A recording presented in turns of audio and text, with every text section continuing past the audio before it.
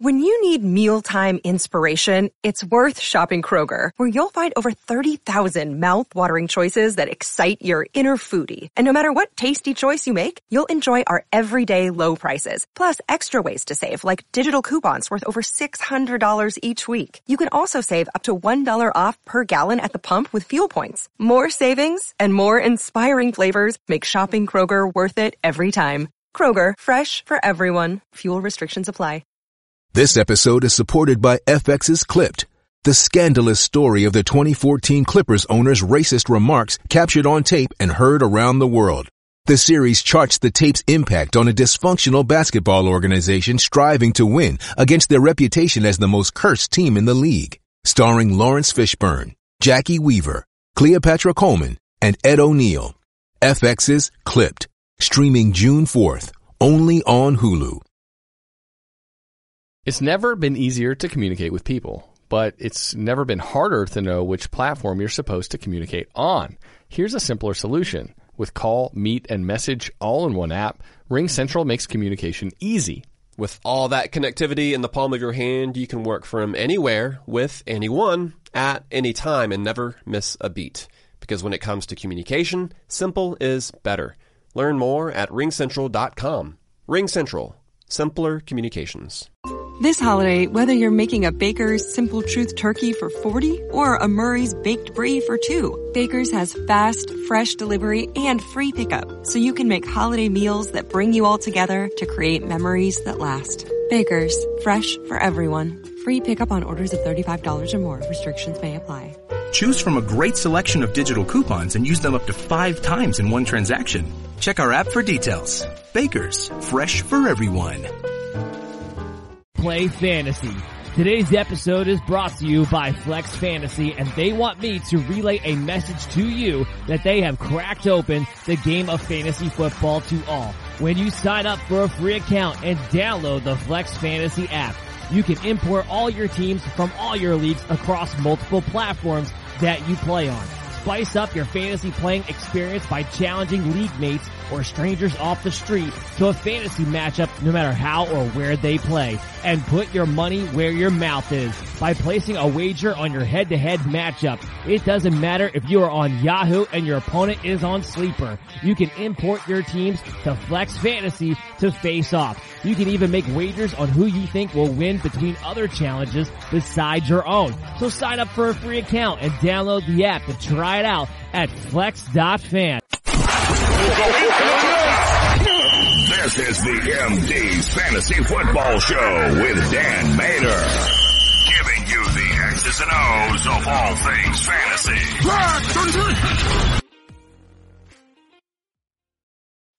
Welcome back to the MD's Fantasy Football Show. Thanks for tuning in, especially live on our YouTube channel. If you subscribe, you get notified whenever we have new content available to you. But also, if you go to our on-demand app and download on the Foxy Network, download it on your LG, Samsung, Roku, Amazon Fire TV devices, or download us on your favorite podcast app to stay up to date with the show when you're on the go. Always, you can stay in touch with the MD's Fantasy Football Show. We got the Sunday Funday recap for Week 12 here for you guys today. A lot of action to get through. Nobody was on bye.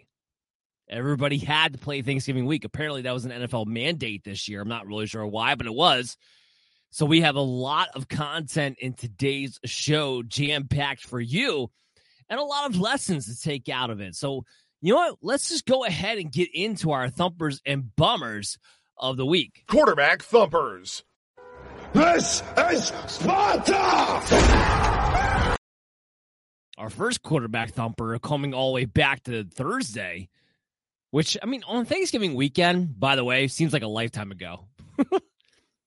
I'm sure I'm not the only one who had off on Thursday and Friday and Saturday and Sunday. And you wind up losing track of days when you're not used to being off that many days. It literally feels like 4 days ago was a lifetime ago on Thanksgiving. But don't forget, Josh Allen for Week 12 was a thumper. Maybe he didn't light it up through the air, but that's okay. 253 yards, 2 touchdowns, 78 yards on the ground, and a rushing touchdown at that. None of the quarterbacks really had a tremendous week, But Josh Allen proving once again why, look, his floor to ceiling ratio is just super insane. Quarterback bummers. It's weird to say that Tua Tagovailoa, when he had 299 passing yards, is still a bummer. But he was. Because he only had 299 passing yards. He only had one passing touchdown. He didn't do anything for you on the ground. It just shows you in fantasy football, when you have a quarterback who doesn't consistently give you production on the ground, that it can leave you open for a bottom-now floor. And it's unfortunate because, well, really, Tua Tagovailoa didn't have a bad game, but didn't have the box score that you really needed at the end of the day either. And I know we ranked him inside the top 6 or so. So did most people. It's one of those games, unfortunately. I'm not moving him down as a result of this moving forward, but at the same time, not the performance you're looking for against the Houston Texans in Week 12. Quarterback thumpers. This is Sparta! How about Justin Herbert? 274 yards, 3 touchdowns, 38 yards on the ground. I kept telling everybody this. I was like, look, if you have Justin Herbert, don't worry about it. As long as he gets one of his receivers back, which he did, and Keenan Allen, by the way, he'll be fine. He just needs one safety blanket. And he'll be one of the best quarterbacks in the NFL from a production standpoint. And he was in this week. Number 2 on our thumper list, Justin Herbert. If you have him, he's paying off in a big way. No reason to fret as long as Keenan Allen or Mike Williams or one of these guys is healthy moving forward. Quarterback bummers. Again, it's a little weird. Dak Prescott, 261 yards and 2 passing touchdowns. He comes under the bummer on the week. Now, most of that, of course, has to do with the fact that he did not rush, and he also threw 2 interceptions, which, depending on what kind of league you're in, could be -4, could be -6, could be -8. A lot of leagues have different discrepancies when it comes to the interception scoring ratio, and that's why, with our algorithm, it consists as a -2. -2 per interception. So he gets -4 points, along with the fact that it wasn't an overly productive fantasy day because he didn't do it on the ground. Now all of a sudden we're looking at Dak Prescott and we're like, well, he kind of left us hanging on Thanksgiving Day and wants to be a number 2 bummer of the week. Quarterback thumpers. This is Sparta! Kyler Murray. Only 191 yards through the air, but 2 touchdowns, 56 yards on the ground, and a rushing touchdown to boot. If you're wondering why you're looking at our thumpers and bummers, the quarterback position, you're like, hey, you know what? The thumpers don't necessarily make sense. The bummers don't necessarily make sense. Well, Kyler Murray should pretty much paint you the picture as to why that is. He's the only one getting you 56 yards on the ground and a rushing touchdown coming off the hamstring injury. He's good to go. And all of a sudden you're like, oh, that's why. Fantasy production-wise, that's what we get. That's what we're dealing with. Now I understand.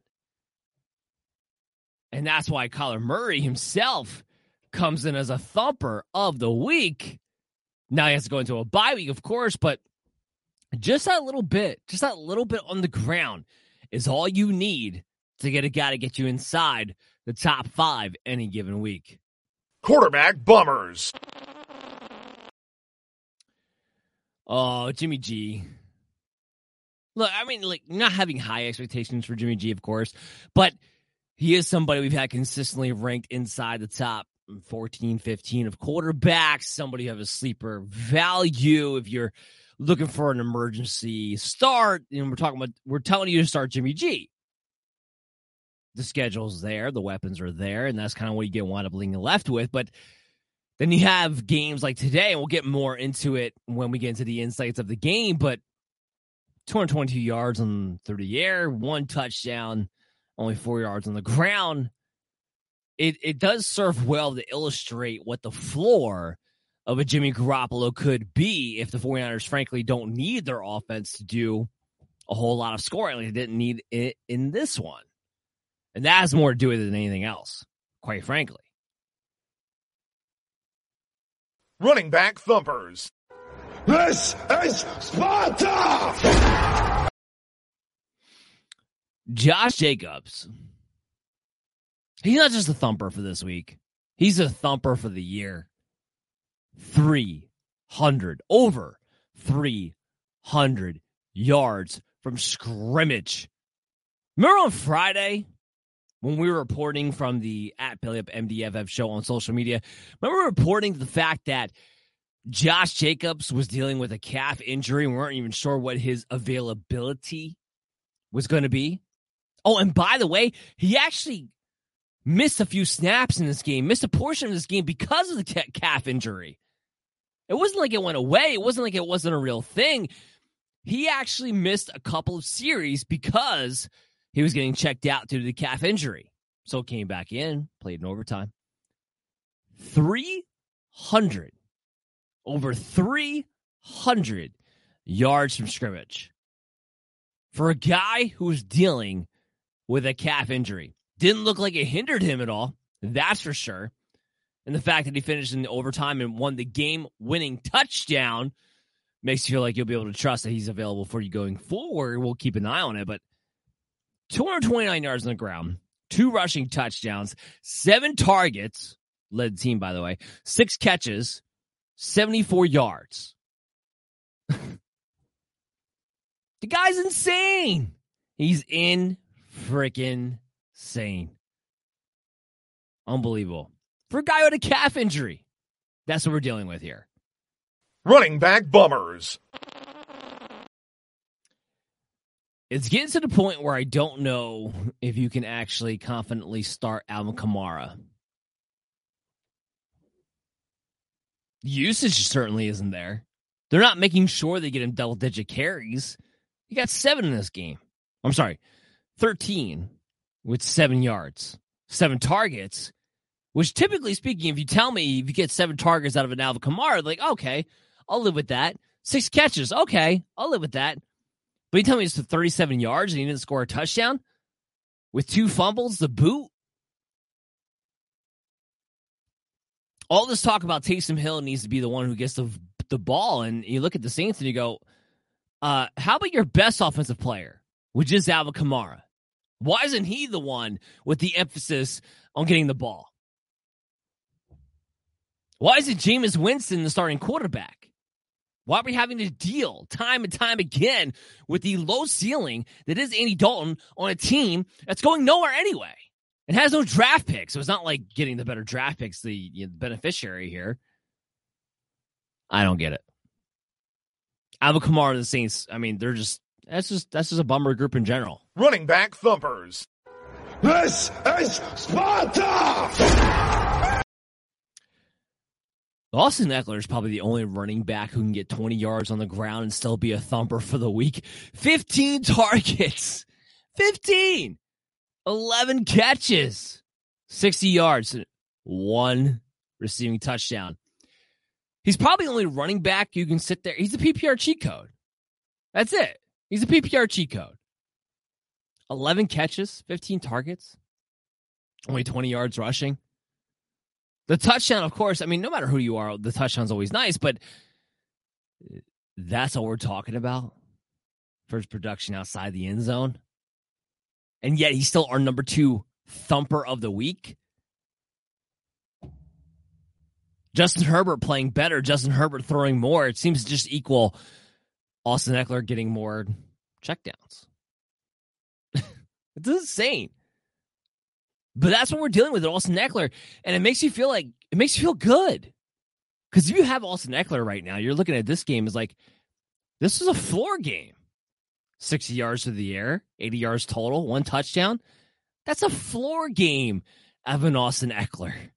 Even though PPR-wise, it was an absolute cheat code because he got 11 points just off of receptions. Chop it up to Austin Eckler, man. He's getting the job done one way or another. Running back bummers. Typically speaking, I don't want to hold injury against players, but when you look at Travis Etienne and you see the fact that he only had 3 rushing yards and that was it before he was knocked out the rest of the game, it's hard not to feel like he shouldn't be on the bummer list. It's hard not to feel like if you're a fantasy owner who's expecting top 12, top 10, top 8 RB production, which is what Travis Etienne has been since he's taken over the starting job, and you get a guy that bums out his ankle and you get 30 yards total from, what are you supposed to do? How are you supposed to feel? So this is more a reflection of the people out there that, you know what? This was not what you wanted. And I had to recognize that for you. Running back thumpers. This is Sparta! James Conner, don't underestimate a plus matchup when it comes to any one position, and the Chargers being that position when it comes to the running backs. Yeah, sure. The 49ers and some other teams not go off the way you necessarily expected it to, but we do know that the Chargers ultimately, at the end of the day, are terrible against the backfield. We do know that James Conner, especially without Eno Benjamin anymore, for whatever reason, we still have not figured out the answer to that question. He's a volume king. 120 yards, 3 targets, 3 catches, 20 yards, and a receiving touchdown, That's what you're left with. James Conner continues to be an RB2 based on volume. That's neither here nor there. What's there is that now you know that if the volume and the matchup are right, you can expect some big performances. The ceiling, the opportunity for the ceiling is still there. Which is some good news, because honestly, that was an answer. We weren't really 100% sure about the question, too, with the way James Conner has played up until this point. Running back bummers. Dameon Pierce, 2 weeks in a row now. 5 carries. That's it. 8 yards. That's it. 6 targets, 3 receptions, 8 receiving yards. 16 total yards.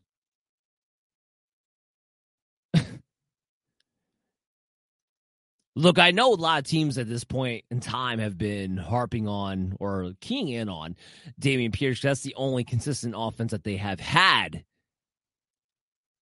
But he's been too good at this point, I feel like, for teams or anybody to bench him in their fantasy football lineups. But what can you do?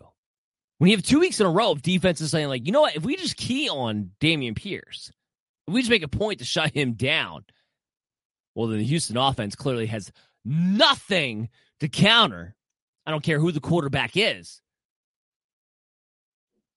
What are you supposed to do? You have to keep playing Pierce, but you have to know in the back of your mind, if you play a defense with any kind of competency whatsoever, you might be looking at a terribly low floor. And that's right there. That's the trick of it. Wide receiver thumpers. This is Sparta! What about Amon-Ra St. Brown? It's been a little bit of a rough going since he's been getting back from the injury, but he does get going in this game. 10 targets and 9 receptions, 122 yards, and a receiving touchdown against the Buffalo Bills. In a game in which, by the way, I'd like to point out that Josh Reynolds and DJ Chark were both healthy for. It's not about lack of weapons for St. Brown. It's about having as many weapons as he possibly can have on the field so he can get as many one-on-one matchups he can possibly have.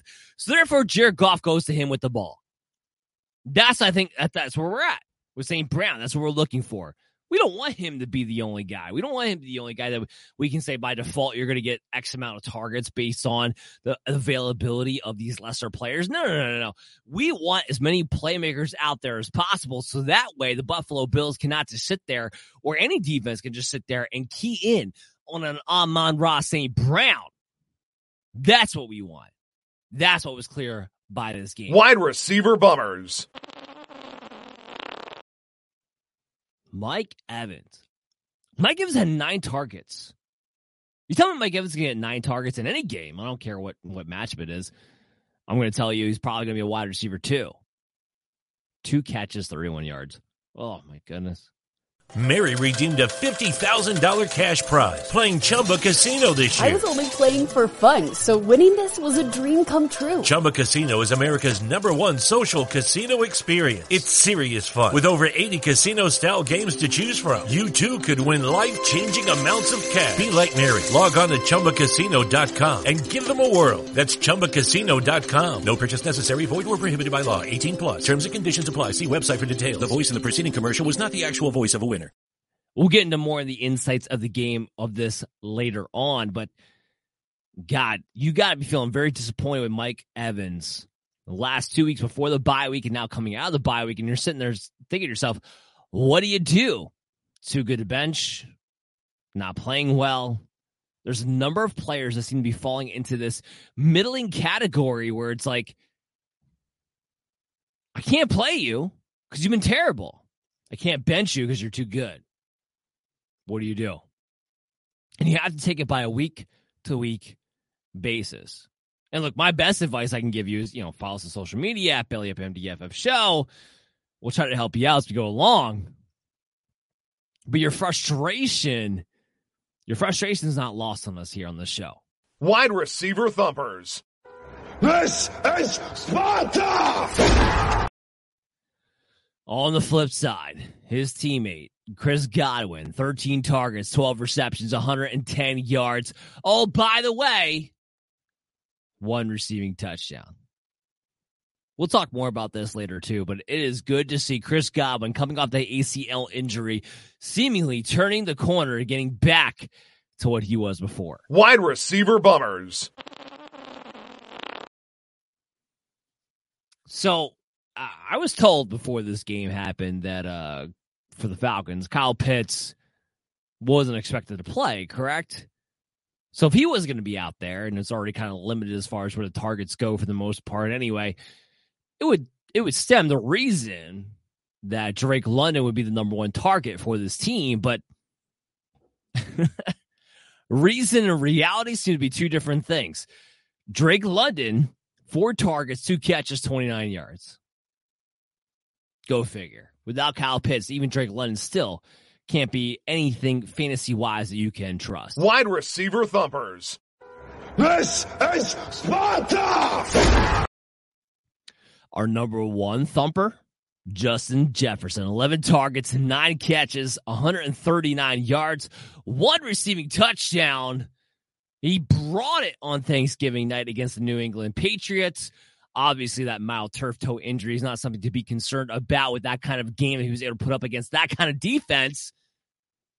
Man, Justin Jefferson is so good. And now with the injury to Cooper Kupp, how are you going to tell me that anybody besides Jefferson should be the #1 receiver moving forward?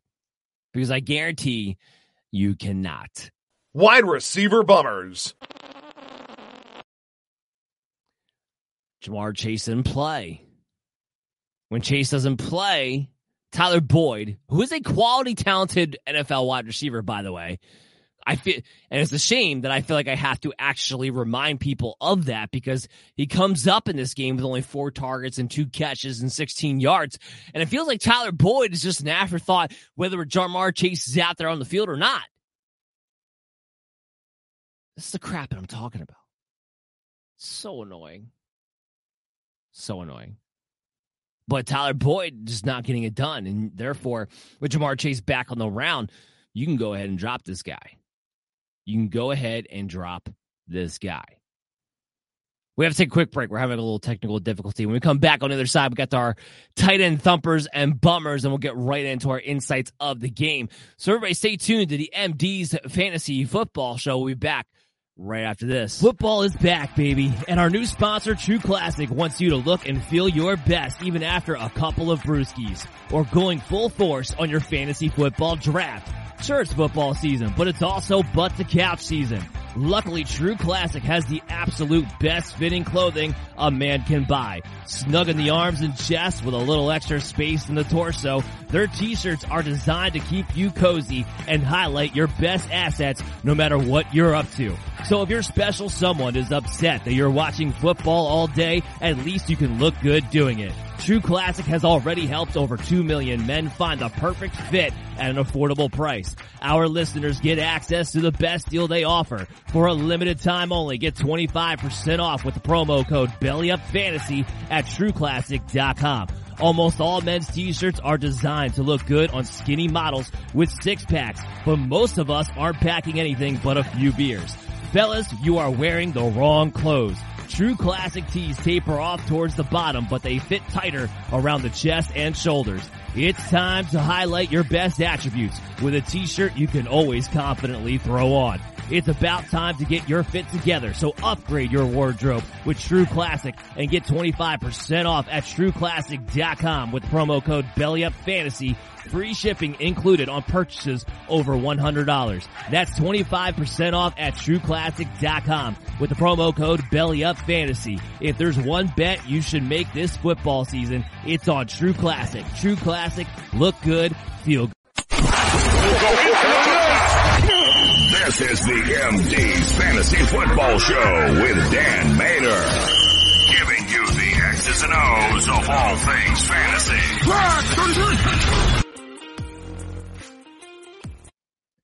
Welcome back to the MD's Fantasy Football Show. Thanks for tuning in live on our YouTube channel. Make sure you subscribe that we get notified whenever we have new content available to you. If you download us on the Fox D Network app on your LG, Samsung, Roku, or Amazon Fire TV devices, you can catch us on demand or just stay up to date with the show when you're on the go. Download us on your favorite podcast app. Give us that 5-star review. It really does help us out. As always, I'm your host, Dan Mater, going over the Sunday Fun Day recap for week 12, baby. Of course, there's a lot of jam-packed information to get through. We're having a little technical difficulties, but we are getting through it. Hopefully, you guys aren't seeing it on your end, which will be a good thing. But let's go ahead and get into those tight end thumpers and bombers. Tight end thumpers. This is Sparta! TJ Hockenson, 6 targets, 5 catches, 43 yards, and a touchdown. The touchdown being the key part. It was not a big week for tight ends. And you know what? I'm not even gonna bother you. I'm not gonna bore you guys with all the thumper drops because it wasn't that exciting. Travis Kelce, by the way, number 2 thumper, 8 targets, 4 catches, 57 yards, and a touchdown.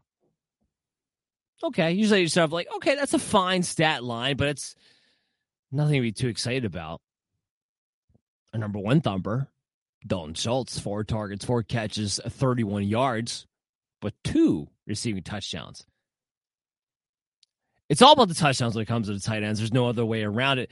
And when you get to our bummers, Gerald Everett, 4 catches, 4 targets, 18 yards. It's a bummer because they're playing against a top-notch matchup against the Arizona Cardinals, which I'll be told at this point, they're giving up nothing but touchdowns to tight end position. Same thing goes with George Kittle. George Kittle doesn't score a touchdown, but you're not going to bench him anytime soon. And Greg Dulcich. Dulcich's a different story. 3 targets, 2 catches, only 11 yards. He's a different story because we now have, 2 to 3 weeks now of Greg Dulcich being on the bummer selection when he's supposed to be a top 12 tight end. At least that's the direction in which he was trending in. He did have a touchdown today called back due to penalty, which would have changed everything, of course, but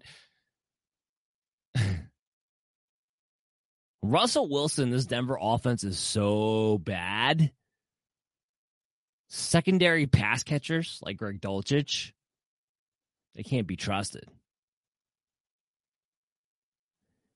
I would go as far, and it's hard for me to say this because the talent, the process, everything had been there, but I can't stand to sit here and have Greg Dulcich be another guy on another week for 3 weeks, maybe even 4 weeks in a row of being a bummer and not advising you to do this. Prepare to be flushed. We'll get into it more during the insights of the game, but how the mighty have fallen in a very, very short period of time. Speaking of the insights of the game, let's go ahead and get into that. We got a lot to talk about, as we always do, of course, but let's take the lessons that we need to take with us moving in to next week. if we can ever find the drop.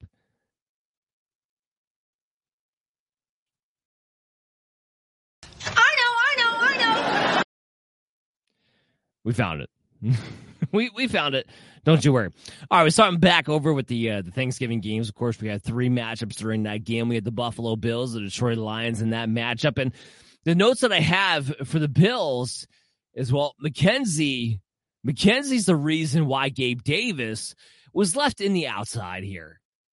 We know Stephon Diggs, he's going to get his. And he did. He had 8 catches and 37 yards. He had a touchdown. He had 15 targets. He's going to get his.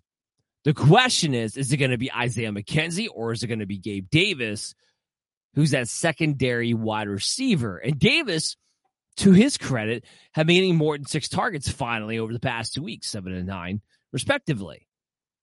But not this game. Only 4 catches, 38 yards. Instead, it was Isaiah McKenzie, who had 10 targets, 6 catches, 96 yards, and a touchdown. What lesson do we have to take out of this? Gabe Davis is going to have to start being valued as a mid to bottom level wide receiver 3 who's a boom or bust product at the end of the day. He has not busted out. He's not broken out the way we thought he would this season. And at this point in the year, it's not something we would suddenly suspect that he does. He's touchdown dependent, but those touchdowns are not as consistent as you would like them to be, even against plus matchups like the Detroit Lions in this game. So here's my advice. My advice is this. As emergency flex plays, as upside flex plays, if you want to play an Isaiah McKenzie, if you want to play a Gabe Davis, go for it. Just know you have no floor to back it up. It needs to come from somewhere else. Or you need to be in the right situation where you got no choice. Don't come crying to me when these guys bum out. That's the only real note I have for Buffalo because, Devin Singletary, lead rusher. Okay. He's going to stay in that low-end RB2, high-end RB3 phase. That doesn't really change. Josh Allen was terrific. And Stephon Diggs, while he didn't go off, he still had 15 targets in this game. So the volume was never a question. So you're left with the situation of, you know what? Nothing really changes when it comes to the Buffalo Bills. On the flip side, you go to Detroit. Some things changed. For the better, by the way. DeAndre Swift finally had double-digit opportunities. He didn't have double-digit touches. He only had 9, but he had double-digit opportunities for the first time since week 1. And what I kept saying? I kept saying, like, you can't play DeAndre Swift. He's going to have less than 10 touches every single week. And while technically he did have less touches in this game, they did try to get him more involved through the flow of the game. He also had a touchdown. Leave it to DeAndre Swift to always find a way, right? Leave it to him to always find a way.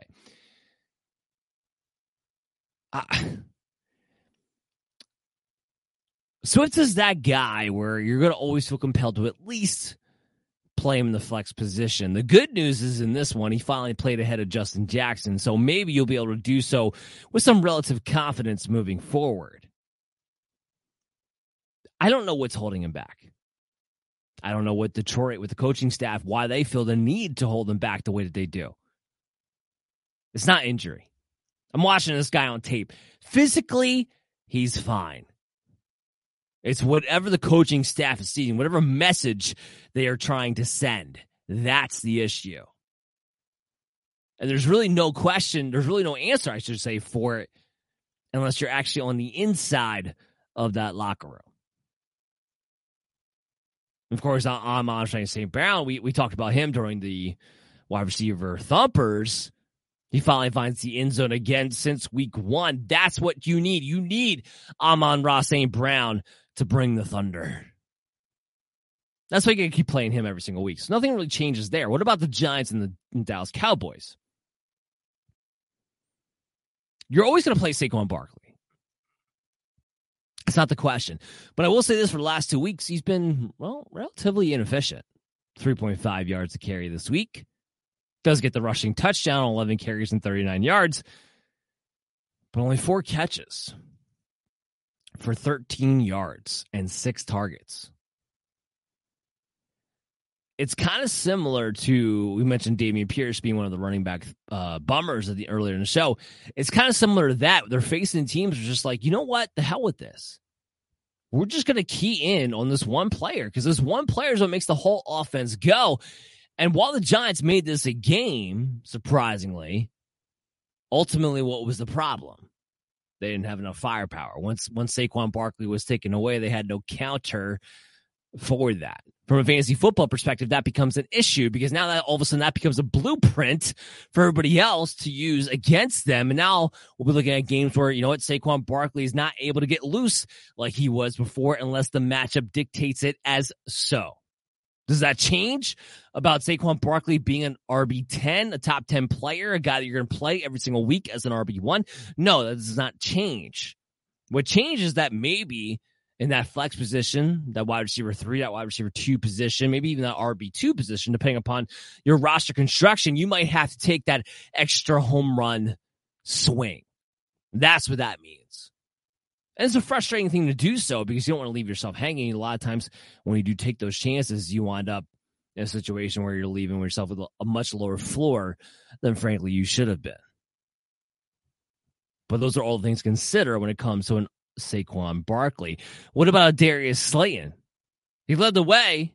But he's still nothing more than a wide receiver 4. Daniel Jones is a shit quarterback. Plain and simple. And I tend not to curse on this show, but I mean, there's just no other way to describe it. 21-35, 228 yards, a touchdown, no interceptions. But you look at Daniel Jones, you just think to yourself, like, you don't move the needle. You're not the answer. So even if I wanted there to be some kind of fantasy production coming out of the wide receiver group, between the fact that none of them are overly talented, even though I like Darius Slayton, he's definitely not an overly talented number 1 anchor of a team anywhere. And the fact that you have a quarterback who, frankly, will be a backup no matter what happens next season, there's only so much you can do. When you go over to Dallas' side of the ball, well, guess what? I warned you guys all about this during the show. On the Look Ahead Wednesday, we did the full preview. I also warned you guys about it during the recap. If Zeke is going to be back, and I wasn't certain it was going to be back that Thursday, but I was like, if Zeke is going to be back, guess what? Tony Pollard's not the same guy. It's frustrating. Sure. Should Pollard be the guy with his athletic ability? Absolutely. You won't get any argument out of me, but the fact is the fact. And the fact is, Ezekiel Elliott is the number 1 running back. It was a 50-50 committee, his second game back off a hyper-extended knee for a player who is not explosive at all. And yet he's the one with the rushing touchdown. He's the one with the better efficient day, 5.8 yards a carry compared to 3.3 out of Tony Pollard. This is why Tony Pollard's nothing more than a high-end RB3. And by the way, Zeke, high-end RB2, low-end RB, or low-end RB2, high-end RB3. He falls in the same boat. The volume will not allow anyone running back in this scenario unless somebody is hurt to be the lead guy. You move on to the wide receivers. Well, CeeDee Lamb, he's still good. 6 catches, 106 yards, 11 targets. Yeah, no, he didn't score, but who cares? Hi, I'm Maria. And I'm Mike. And we're Team Ready. Black Hills Energy knows your home is where your heart is, so they want you to be ready. It's all about keeping you safe, prepared, and making your home as energy efficient as possible. Everything from how to weatherize your home to how to stay safe during extreme weather. Be ready for anything. Go to blackhillsenergy.com/team ready. Lucky Land Casino, asking people, what's the weirdest place you've gotten lucky? Lucky? In line at the deli, I guess? Aha, in my dentist's office. More than once, actually. Do I have to say? Yes, you do. In the car before my kids' PTA meeting. Really? Yes. Excuse me, what's the weirdest place you've gotten lucky? I never win and tell. Well, there you have it. You can get lucky anywhere, playing at LuckyLandSlots.com. Play for free right now. Are you feeling lucky? No purchase necessary. Void where prohibited by law. 18+. Terms and conditions apply. See website for details. CeeDee Lamb is still good. Dalton Schultz, by the way, showing you why he has to be a top 12 tight end every single week moving forward. Sure, it was only 4 catches for 31 yards on 4 targets, but he gets 2 touchdowns. As long as Dak Prescott is the quarterback of the Dallas Cowboys, Dalton Schultz is a viable play as a top 12 tight end. Because even when he's not scoring touchdowns, he's typically getting volume. Let's move to the Thursday night game. New England against Minnesota, where both quarterbacks, Mac Jones and Kirk Cousins, both had great games. Now, Mac Jones, 382 yards on 2 touchdowns, no interceptions. Who saw that coming? Not me. But even Kirk Cousins, the last time I checked, maybe it's different. I don't know. But last time I checked, Thursday night, whether it was Thanksgiving or any other day of the week, was a primetime game. Kirk Cousins, historically, absolutely terrible in those primetime matchups. And yet in this one, 30 of 37, 299 yards, and 3 passing touchdowns with 1 interception came to play. Clearly, this Vikings team was on a mission to bounce back after the terrible week the week before against the Dallas Cowboys themselves. What it really tells us is Kirk Cousins remains as a guy that can be considered as a low-end QB1, a high-end QB2, and Justin Jefferson is safe. 139 yards, a touchdown, 9 catches, and 11 targets. He's safe as a wide receiver 1, an elite wide receiver 1 at that. Adam Thielen scored for the first time in a while, 1 touchdown, and he had a huge volume, 10 targets, 9 catches, 61 yards. That's just something we have not seen consistently enough for me to suddenly feel any kind of confidence that that will be the case moving forward. I believe in TJ Hockenson. I believe in Justin Jefferson. I believe in Dalvin Cook, who did have a rough game in this matchup. But those are the guys that are centered in this offense who consistently get the ball. Everybody else is an after fact. Everybody else is circumstance. Let's move on, though. Let's talk about Tampa Bay and Cleveland in this game. There was some bad weather in this game, so there's some things to be forgiven here, but the Browns winning makes things interesting. Why does that make things interesting? Well, it does mean that Deshaun Watson, who's supposed to be back and under center starting next week against the Houston Texans, if he can get going, the Browns are now still in position to potentially be competing for a wild card spot. So it means they'll still be aggressive, which is typically speaking, being aggressive is a good thing for fantasy-wise.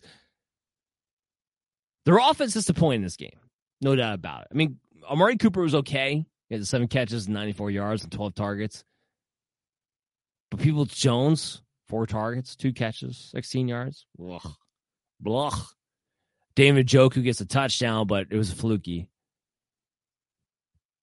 I mean, the only thing you trust for the Browns, and it's been the same all year, is Nick Chubb. I mean, 116 yards, touchdown. Nothing changes there. But I will say this.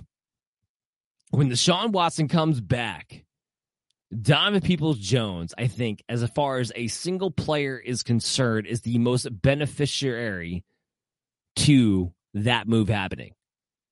Because he'll be the Will Fuller type. He'll be the big play wide receiver. Will still be a little bit boom or bust, sure, but his boom games could be league winners of the day. So keep that in mind. On Tampa Bay's side of the ball, well, Brady had the volume you're looking for, 43 pass attempts, but still wasn't that efficient. 29 completions, 246 yards, which signifies a lot of checkdowns, and 2 touchdowns. He didn't throw any picks. Okay, great. Not necessarily what you're looking for as far as an offense that you thought could be turning the corner, getting back on track. But the one guy that I do have confidence in that completely and utterly turned the corner was Chris Godwin. 13 targets, 12 catches, 110 yards, and a touchdown. That is a guy that turned the corner. Chris Godwin might be the most valuable wide receiver for the Buccaneers for the rest of the season, including Mike Evans. Because Brady, who has to get the ball out of his hands ultra fast due to the porous play of the offensive line, that plays into Chris Godwin's hands more. And Mike Evans, everything he does is going to be more down the field, going to be more route developing. It's not going to be the quick pass attempts, set hike, get the ball out of your hand style. That's not going to be who it's going to benefit. That's going to benefit Chris Godwin. Start thinking as such moving forward. Rachaad White, by the way, did he light it up Maybe not, but still going over 100 yards from scrimmage, getting 9 catches on 9 targets, 4.6 yards per carry. Look, he didn't score, but I think he did everything else you could have asked him to do. Leonard Fournette, no doubt, will probably be back as soon as next week. But I think Rachaad White is here to stay as the starting, quote-unquote, running back in a committee form, of course, with Leonard Fournette. Meaning, at the very least, he's going to be a flex value. Plain and simple. Let's go to the Cincinnati Bengals and the Tennessee Titans. Perine was serviceable. Came in for Joe Mixon. He scored a rushing touchdown. Wasn't necessarily efficient, 3.4 yards a carry, but he does get close to 100 yards from scrimmage with the touchdown, which is all you can ask for. 7 targets, 4 catches, and 35 yards. It just proves that he is the handcuff when Joe Mixon is out. Plain and simple. T. Higgins, in the absence of Jamar Chase, continues to be the number 1 wide receiver. 7 catches, 9 targets, 114 yards on a receiving touchdown. Not to mention Hayden Hurst getting 9 targets in this game. Hayden Hurst falls by the wayside. Tyler Boyd apparently already did, but that's what happens when Jamar Chase takes over. T. Higgins, on the other hand, maybe his ceiling's not quite as high. Maybe he's doesn't have the ceiling of a top 5 wide receiver. I mean, maybe that's the case, but he's so talented. He's so phenomenal that even with Jamar Chase back, I don't think it takes away his top 12 status. Certainly doesn't take away his top 15 status. So T. Higgins, for me, if you have him, he's here to stay, and I don't really care what's going on as far as the locker room. Let's move on to the Tennessee Titans. Treylon Burks, man, he just finds a way to get it done, doesn't he? Fumble recovery for a touchdown, and if you're in a smart league, and maybe not everybody is, I'm not really sure, because I saw some weird things going on social media, but if you're in a smart league, that should count as a miscellaneous touchdown, a.k.a. a special teams touchdown, a fumble recovery, whatever the case may be. Treylon Burks should be getting 6 points for the touchdown fumble that he recovered in the end zone. He should be getting 6 points for that. And he tacked that on with the 70 yards, the 4 catches. He chalked it up to a pretty good day for Treylon Burks. So, by the way, still in the lead when it comes to Robert Woods, when it comes to Nick Westbrook-Ikine, Treylon Burks, Derrick Henry. Those are the 2 weapons when it comes to the Tennessee Titans. Don't you forget it. Let's move on to the Houston Texans and the Miami Dolphins. On the Houston Texans, I mean, really, honestly, it gets real simple because we already talked about Dameon Pierce being keyed in on. The other note that I have is that, oh, by the way, shocker alert, Kyle Allen, not the answer. Who would have thunk? 26 of 39, 215 yards, a touchdown, interception, 2 interceptions. Kyle Allen's terrible. I don't know what Houston thought. Like, I'm not a Davis Mills fan at all, period. But even I could tell you that Kyle Allen was not going to be an improvement in any kind of capacity, especially against this Miami Dolphin defense. So I don't know what the thought process here is, unless it truly is just to tank the rest of the season, in which case, you're heading in the right direction. It wasn't like any receiver really benefited from the move either. And Brandon Cook's one of his better statistical days he's had in weeks, but he still only had 5 targets compared to Nico Collins' 9, even though he was less productive. I would say as of right now, going into week 13, you're probably still going to have to play Dameon Pierce. But it's getting harder to do so because with teams just keying in on the fact that, like, look, we're going to stuff your running attack. We don't really care what you do to us otherwise because clearly you don't have the capacity to do anything to us otherwise, especially playing against competent defenses. Dameon Pierce might be becoming more and more of a matchup-dependent RB2. I'm still playing him going into next week, but something to keep in mind. Go to Miami Dolphins. Can I just say Jeff Wilson, even though he wound up with a touchdown, was disappointing. 39 yards to the ground, only 13 yards to the air. It's the Houston Texans who have been all-time bad against the run. No Raheem Mostert in this game. Seems like a smash, no-brainer start that Jeff Wilson's going to be a top 10 running back, no doubt about it. 39 yards on the ground. And it wasn't even like the Dolphins truly lit him up in the air. It was just one of those games where, like, the Dolphins, between their defense and their offense, they They didn't have to do too much to dominate this game. And this seems to be what it ultimately wound up to. And it's hard to take anything of note for fantasy perspective in games like that because you just know that it's a game in which it's not going to be a normal game script moving forward. Like next week when the Dolphins play the San Francisco 49ers, do you think their offense is going to be able to take their foot off the pedal? No. So there's not much to be learned here. Let's move on to Chicago and the Jets. But the Chicago Bears were in a real weird situation to start off this morning, right? Trevor Siemian gets hurt during warmups. They thought there was going to have to be Nathan Peterman. That at the last second, they switched back and they're like, oh no, Travis Siemian can play. Well, he can start anyway. I don't know if he can play, but he can start. 14 of 25 leaves you questioning, can you really play? I think I could go 14 for 25. This offense melted down to one thing, and that was David Montgomery, who had 3 catches and 34 yards on 4 targets and tacked on 79 yards on the ground. Goes over 100 yards from scrimmage, even though he doesn't score a touchdown. He's literally the only fantasy asset you can potentially play if Justin Fields is going to be out. Oh, by the way, if you didn't catch this game, Darnell Mooney picks up an ankle injury at that we're going to have to wait to see exactly what the severity of that is. If he's out, then maybe Chase Claypool will have a little bit more value moving forward, but ultimately nobody has tremendous value until Justin Fields is able to prove that he's able to go back out there on the field. And with their bye week coming up in week 14, there's no certainty that he'll be out there and playing in week 13, even though it seemed like he was close to playing come week 12. So there's just a lot you have to jam pack. It's a lot of, well, frankly, wait and see that we can't do much about right now. On the Jets side of the ball, Mike White was a major improvement over Zach Wilson. There's no doubt about it. I don't care if you're a Zach Wilson fan or if you're not. It doesn't matter. Mike White clearly was a big improvement. 315 yards, 3 passing touchdowns. He just throws to who he's supposed to throw to. It's the number one read or it's a check down. He doesn't do much more than that. He plays within himself, and as a result to that, especially within the confines of this offense, that can be pretty productive. It's annoying, I know, but that's where we're at. Michael Carter, who especially with the surprise inactive of James Robinson, he seemed like he was in a smash spot, and then he gets hurt with an ankle injury. And it sounds like it's an ankle sprain. It might be a high ankle sprain. So now we go back to the drawing board. James Robinson, who gets inactivated into this game as a surprise healthy scratch, now all of a sudden they might have to lean on him. I'll throw another, curveball in there for you. Ty Johnson, who had filled in as like the emergency guy in previous, you might say that he had a touchdown, sure, but it was Zonovan Knight. Yeah, who? Exactly. Zonovan Knight, who came in as a replacement for Michael Carter. So the point is this: if you had James Robinson, but it was a healthy scratch today, and you're like, well, I got to drop him, I wouldn't do it yet.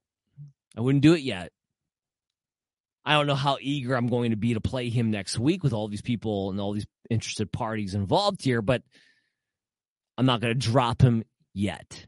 That's probably the best advice I can give you in this situation. And Mike White being an improvement, I mean, that wasn't just a thing for the running backs. That was obviously a thing for the wide receivers. I mean, Garrett Wilson, 5 catches, 95 yards, 2 touchdowns on 8 targets. No one else came close, by the way. That was curious. You had 4 players who tied for 3 targets during the game, and that was second most on the team for any one particular player. Garrett Wilson had 8, far and above everybody else. So as long as Mike White is a starting quarterback, Garrett Wilson, we can start to look at him as an RB2 moving forward. Let's move on to Atlanta and Washington. Well, Patterson had 5 targets in this game. And while that's still not like a crazy amount that I want to get super excited over, the fact that Kyle Pitts being out led to Cordell Patterson getting his highest target total of the year, which is 5, as frustrating and as stupid as that is the case. We have to now look at Cordell Patterson. Maybe he'll get more involved in more aspects of the game. He split the carries down the middle with Tyler Algier and only had 2 less yards. He's still the guy I'd rather have, especially when you get into the goal line situation. It didn't happen in this game. He only scored 1 offensive passing touchdown. That was it, and that was to a tight end, of course. Here's the other maddening thing. No Kyle Pitts. So you're like, okay, well, Drake London. Drake London's a weapon. He should have a safe floor. No Kyle Pitts in the mix. There's only one guy for Marcus Mariota to go to, right? Wrong. Drake London had 4 targets, 2 catches, 29 yards. Zacchaeus, 8 targets, 5 catches, 91 yards. If there was ever a team to just say, you know what? If there's anything I can do to avoid this team from a fantasy perspective, it's the Atlanta Falcons. Cordero Patterson has my interest in some certain situations, but I'd rather just ignore the Falcons altogether if I possibly could. On the Washington side, you're going to look at the box score. Look, Terry McLaurin's disappointment, sure, but we're not going to worry about Terry McLaurin moving forward. The one thing that we do have to talk about is Brian Robinson, who had 18 carries for 105 yards, by the way, also tacked on, shockingly enough, 2 catches for 20 yards and a receiving touchdown. Not something we expect him to do very, very often, but the more surprising thing here is that he had 18 carries compared to Antonio Gibson's 9 after last week, where it looked like Gibson had finally taken back over as the lead back. This is why both these guys are RB3s and, well, frankly, nothing more. Let's move on to the Denver Broncos and the Carolina Panthers. Wilson sucks. He really, really sucks. 19 of 35, 142 yards with 1 passing touchdown against the Carolina Panthers. This isn't about the box score. Even when you watch him on the field, watching him wind up, releasing the ball, the velocity or lack thereof, I should say, coming out of his hand, I hope Russell Wilson's seriously injured. I do. Because if he's not, he's toast. And if he's toast, well, the Broncos still have 3 to 4 more years of having to pay out this contract before they can actually move on a quarterback. This is an organization that's about to get left in the dust to everybody else if Russell Wilson cannot turn a corner at some point. It's embarrassing. And Cortland Sutton, sure, 6 catches, 75 yards, 8 targets. You'll live with that until Jerry Jeudy's back, and then you can't start him anymore. Latavius Murray, we got a little bit confident in him because, Mike Boone's not back yet. They trade away, not trade away. They cut Melvin Gordon. He's away now. And Chase Edmonds, he goes on IR, and you're left with Latavius Murray. He's the starting running back. He's getting all the work. We have to play running backs to get all the work. And ultimately it wasn't terrible, I suppose. 98 total yards, but no touchdowns. Hi, I'm Maria. And I'm Mike. And we're Team Ready. Black Hills Energy knows your home is where your heart is, so they want you to be ready. It's all about keeping you safe, prepared, and making your home as energy efficient as possible. Everything from how to weatherize your home to how to stay safe during extreme weather. Be ready for anything. Go to blackhillsenergy.com/team ready. If he doesn't score, what happens? Ceiling's not that very high. On the Carolina side, there's only one note that matters. As long as Baker Mayfield is not the starting quarterback, DJ Moore and the backfield, predominantly meaning D'Onta Foreman, can be productive. And it doesn't seem to matter how tough the matchup is on paper against the Denver Broncos. They had a very hard one, yet D'Onta Foreman still goes over 113 yards, and DJ Moore goes over 100 yards for a touchdown too. The shit I'm talking about.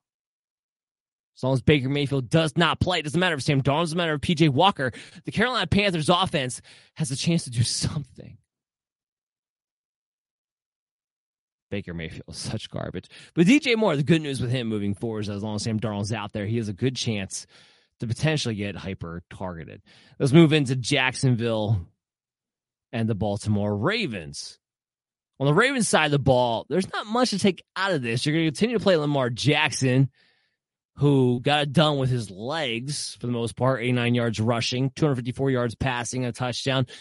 Not a great performance, but you'll live with it. And it's enough to keep making sure that you're staying and playing him as a QB1. The more interesting fact is this, because Edwards had 16 carries compared to Kenyon Drake's 2. 52 yards, and he even got the rushing touchdown to boot. That's what's more interesting. Kenyon Drake with Gus Edwards is not a thing. And while Gus Edwards himself without the touchdown is probably, we're talking RB3, high in RB4 potentially. If he does get the touchdown, we're talking about a flex. So he's not much different than the other guys who are touchdown dependent RB3 flexes. And you just have to kind of live with that and pick your spots with what that means. Mark Andrews, the lead targeted wide receiver, but still four catches, 50 yards on 7 targets. Not that great. Nobody else to really go to as any consistency. Maybe we thought DeMarcus Robinson would be something, but only 4 targets and 1 catch and 17 yards. The fact is this, outside of Mark Andrews, Lamar Jackson, Gus Edwards, I'm not trusting anything from a fantasy perspective when it comes to the Baltimore Ravens. On the flip side, we go to Jacksonville. Trevor Lawrence had a great game. He should be applauded. I didn't think he was going to have this good of a game. I said so as such because I kept saying the Ravens defense is a lot better now they've made some certain acquisitions and have gotten healthier. But Trevor Lawrence, 321 yards and 3 touchdowns for a guy who's been routinely a QB10 for the majority of the year. If he was available before, he shouldn't be available moving forward. Travis Etienne gets hurt. And that's the problem here. We don't know exactly what it's going to be. The silver lining, I guess, I don't know how much of a silver lining it is. We'll talk to Brian Scott more about this on Wednesday and Thursday, but he was out there on the sideline in uniform with a heavily taped ankle, so they didn't feel the need to. They were in Jacksonville. They didn't feel the need to send him back to the locker room, send him go get checked at the closest doctor or anything like that. They let him view the game from the field with the rest of his teammates. That can be taken as a silver lining, as a positive sign. But, we're really not going to know much more until we get into the practices come Wednesday. And the other thing about this, it's hard. Fluky performances as a fantasy, analyst are annoying. Zay Jones, who's been a heavily targeted guy, so I don't want to take that part away from him, but him getting 11 catches on 14 targets for 145 yards without a score, that's likely his best game of the year. I would never project him to get that for the rest of the season. Christian Kirk, who was held in check in this game, I expect him to have better performances. So it's hard sometimes to get these fluky little games. Let's move on to the Chargers and the Arizona Cardinals. So it's DeAndre Carter instead of Josh Palmer, by the way, for Mike Williams, as far as who had the better fantasy day. 10 targets, 7 catches, 73 yards, a touchdown. Palmer, 7 targets, 5 catches, 56 yards. The big difference being that DeAndre Carter played the slot. That's ultimately what this checked down to. Keenan Allen, who did score a touchdown, by the way, but only 5 catches, 49 yards, and 7 targets, he's still working his way back to a full target. Mike Williams being healthy or not doesn't really affect Keenan Allen in a significant way. Austin Eckler, we talked about him. And crazy amount of targets for a running back. Absolutely crazy. Sorry, all of a sudden I got the hiccups.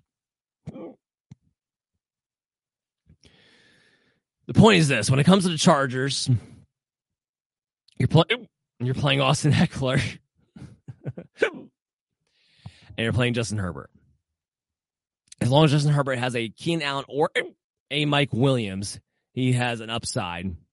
So you have to continue to play him as a QB1.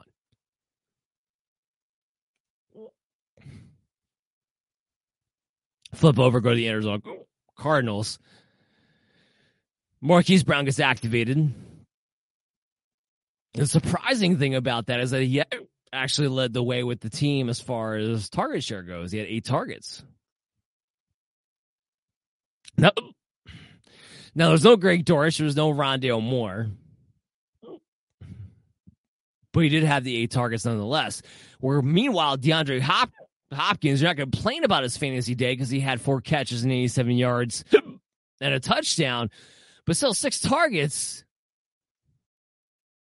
These are kind of scratching your head. What happens when a Rondale Moore is available?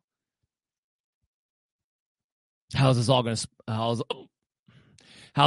to come down? We're really not going to know that because the Cardinals go on bye next week. So I'm sorry for that. We're not going to be able to get that going. Let's talk about the Raiders and Seattle Seahawks. So the Raiders, first of all, I guess I should say this game went as I expected. I said this could be potentially the shootout of the week, and it was. The Raiders 40, the Seattle Seahawks 34. We already talked about how tremendous Josh Jacobs was. That's neither here nor there. Devontae Adams, 11 targets, 7 catches, 74 yards. So was it the big day that he had been having the past 3 weeks? No, probably not. But are you going to be upset about Devontae Adams getting 11 targets? You shouldn't be. You shouldn't be. Nothing really changes for the Raiders. This offense is predicated on Jacobs and Adams. The only thing I could say is that, Jacobs had the cat injury scare, not just before the game, but even during the game. And yet he came back and was super productive and even had his best run of the game in overtime. So I would suspect that Josh Jacobs will probably be questionable throughout the week, but considering it looked like he had absolutely no setbacks, we don't have to really worry about it ultra much. On the Seattle side, it's a little more interesting. So Geno Smith was good, 328 yards and 2 touchdowns on an interception. Gets DK Metcalf uberly involved, 15 targets, 11 catches, 90 yards. But Tyler Lockett, 3 catches, 68 yards and a touchdown, 7 targets. The reason why I breezed through that is not to make light of the production they gave, but just you're going to play those guys. You're going to play Geno. You're going to play Tyler Lockett. Like, that doesn't change here. The one thing I did find a little bit interesting was that the Raiders, who've been ramped over the Houston Texans as far as being terrible against the run, they held Kenneth Walker to 1.9 yards per carry. Seattle could not get the running game going. They wanted to, but they couldn't get it going. And yet, Walker still finds a way to get 2 rushing touchdowns. Just to make sure that he was fantasy relevant. That's what he did.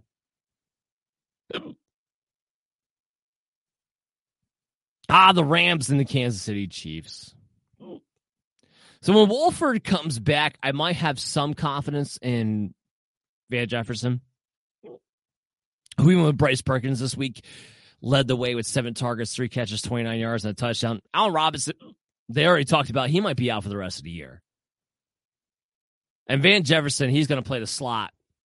I should say he's going to play inside and outside more so than any other wide receiver. Kyron Williams, did he get the most carries? Sure. Does it matter? No. Outside of Van Jefferson, I don't know how much value I have in any one particular player. And Tyler Higbee, nothing in this game. The Rams are a fantasy wasteland, more so than anybody else in the NFL, unfortunately. And because the Chiefs didn't have to do too much offensively, I mean, Mahomes still gets over 300 yards passing, but the one touchdown, I mean, maybe you left yourself feeling a little bit disappointed by Mahomes. Maybe you did. But you have to know what the game script was. They just didn't have to do too much in this game. Isaiah Pacheco, 22 carries. Maybe not what you're hoping for from an efficiency standpoint, getting 3.1 yards per carry, but he does get the rushing touchdown, something he has not done yet this season. Again, I need you guys to bear with me with the hiccup thing. I can't get rid of it. I'm sorry. We talk about Travis Kelce. I'm not chalking anything up in particular when it comes to the wide receivers. I mean, Sky Moore, I will say, I like the fact that he was involved the way that he was. 6 targets, 5 catches, 36 yards, but he still played less snaps than Justin Watson. So ultimately, we're looking at this thing as this is Juju Smith-Schuster and Travis Kelce if this was game script was actually remotely close. And it wasn't. And you have to play that based on matchup. Let's move into our last game, the Saints San Francisco, which, for my hiccup situation, thank goodness, because I can't get rid of it. Oh, man, I apologize. It's a good thing this isn't a major network show, right? Anyway, on the Saints side of the ball, it's getting harder to play Alvin Kamara. 7 carries compared to Taysom Hill 6, compared to Mark Ingram, who just returned this week 4 for only 13 yards. Now we know against the San Francisco 49ers, like there's reason to believe there might be a low floor. There's reason to believe that might be the case. And he did have 7 targets. He did have 6 catches. He did have 37 yards receiving. But the fact that he has no touchdowns, the fact that once again, in total, he had less than 15 opportunities, which for a running back of his nature with that offense is ridiculous. And it's happened yet again. I don't care where the matchup is. It's getting increasingly hard if you have legitimate options to play an Alvin Kamara. Chris Olave, he kind of almost falls in the same boat, but 9 targets, 5 catches, 62 yards.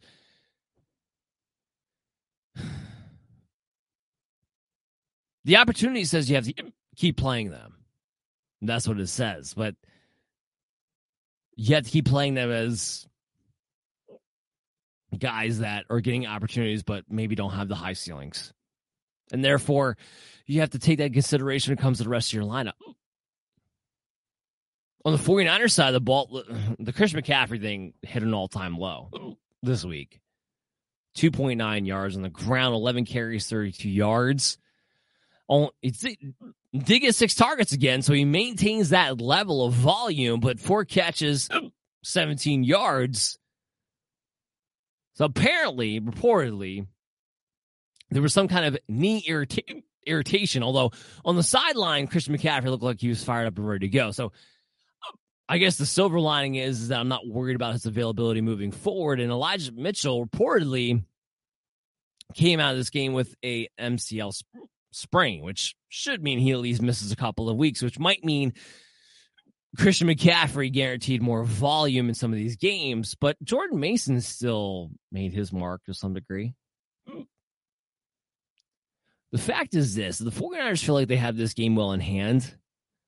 They're not going to overuse McCaffrey. So there is a low floor. But do I think this is what McCaffrey is? Is he not an RB1 with San Francisco moving forward? No. The answer to that is no. He is an RB1 moving forward. He does not suddenly become this low-end player. But what we were worried about as far as all the other prospective, fantasy value players is that we couldn't predict their usage. Well, that becomes for Brandon Cooks, who had 8 targets and 5 catches and 65 yards. He went back to being the top targeted wide receiver after he wasn't last week. But still not a gaudy stat line to go with it. Deebo Samuel looked like he was in real pain. All hands are going to be on deck against the Miami Dolphins next week. So if Deebo can go, he'll go. But I will say this. Between the amount of pain that he looked like he was in and the cautiousness in which the San Francisco 49ers want to play with some of their top players, I wouldn't be surprised if after this Dolphins game, we have to start to consider, all right, who's 100% healthy and who is going to have to be utilized in these games depending upon the game script. George Kittle only has 4 targets, 3 catches, 26 yards. If it feels like I'm not giving you much, it's because I can't. I can't give you a ton. I can't tell you not to play George Kittle as a top 10 tight end, especially when you look at the rest of the tight end landscape. I can't tell you not to play Deebo Samuel as a top 24 wide receiver with his talent in that offensive system. I can't tell you not to play Brandon Ayuk as a top 24 receiver. I can't tell you not to play Christian McCaffrey as a top 10 running back with his talent in that offense. It just seems to be, is the offense of the San Francisco 49ers going to show up that day? Do they have to? That's the other question. The defense has been playing so well as of late. Do they have to show up that day? And Shanahan's not one of those coaches to push it. If he doesn't have to get his offense going, he doesn't have to put his players at risk, he won't. Which could mean bottom floor days for fantasy football purposes. Something to keep in mind. I got to wrap it up there. I can't get rid of these hiccups. I apologize for that. Hopefully you guys are able to enjoy the show regardless. We'll be back, of course, again for the primetime recap. The waiver saviors heading into week 13. We're getting closer to those fantasy football playoffs. Everybody make sure you subscribe to our YouTube channel and also download on your favorite podcast app. I do not hiccup through every show. I promise you. I promise you. We'll see you guys again soon. And make sure you're following us along on social media at BellyUpMDFF Show. And until tomorrow night, we will see you then. Mary redeemed a $50,000 cash prize playing Chumba Casino this year. I was only playing for fun, so winning this was a dream come true. Chumba Casino is America's #1 social casino experience. It's serious fun. With over 80 casino-style games to choose from, you too could win life-changing amounts of cash. Be like Mary. Log on to ChumbaCasino.com and give them a whirl. That's ChumbaCasino.com. No purchase necessary. Void where prohibited by law. 18+. Terms and conditions apply. See website for details. The voice in the preceding commercial was not the actual voice of a winner.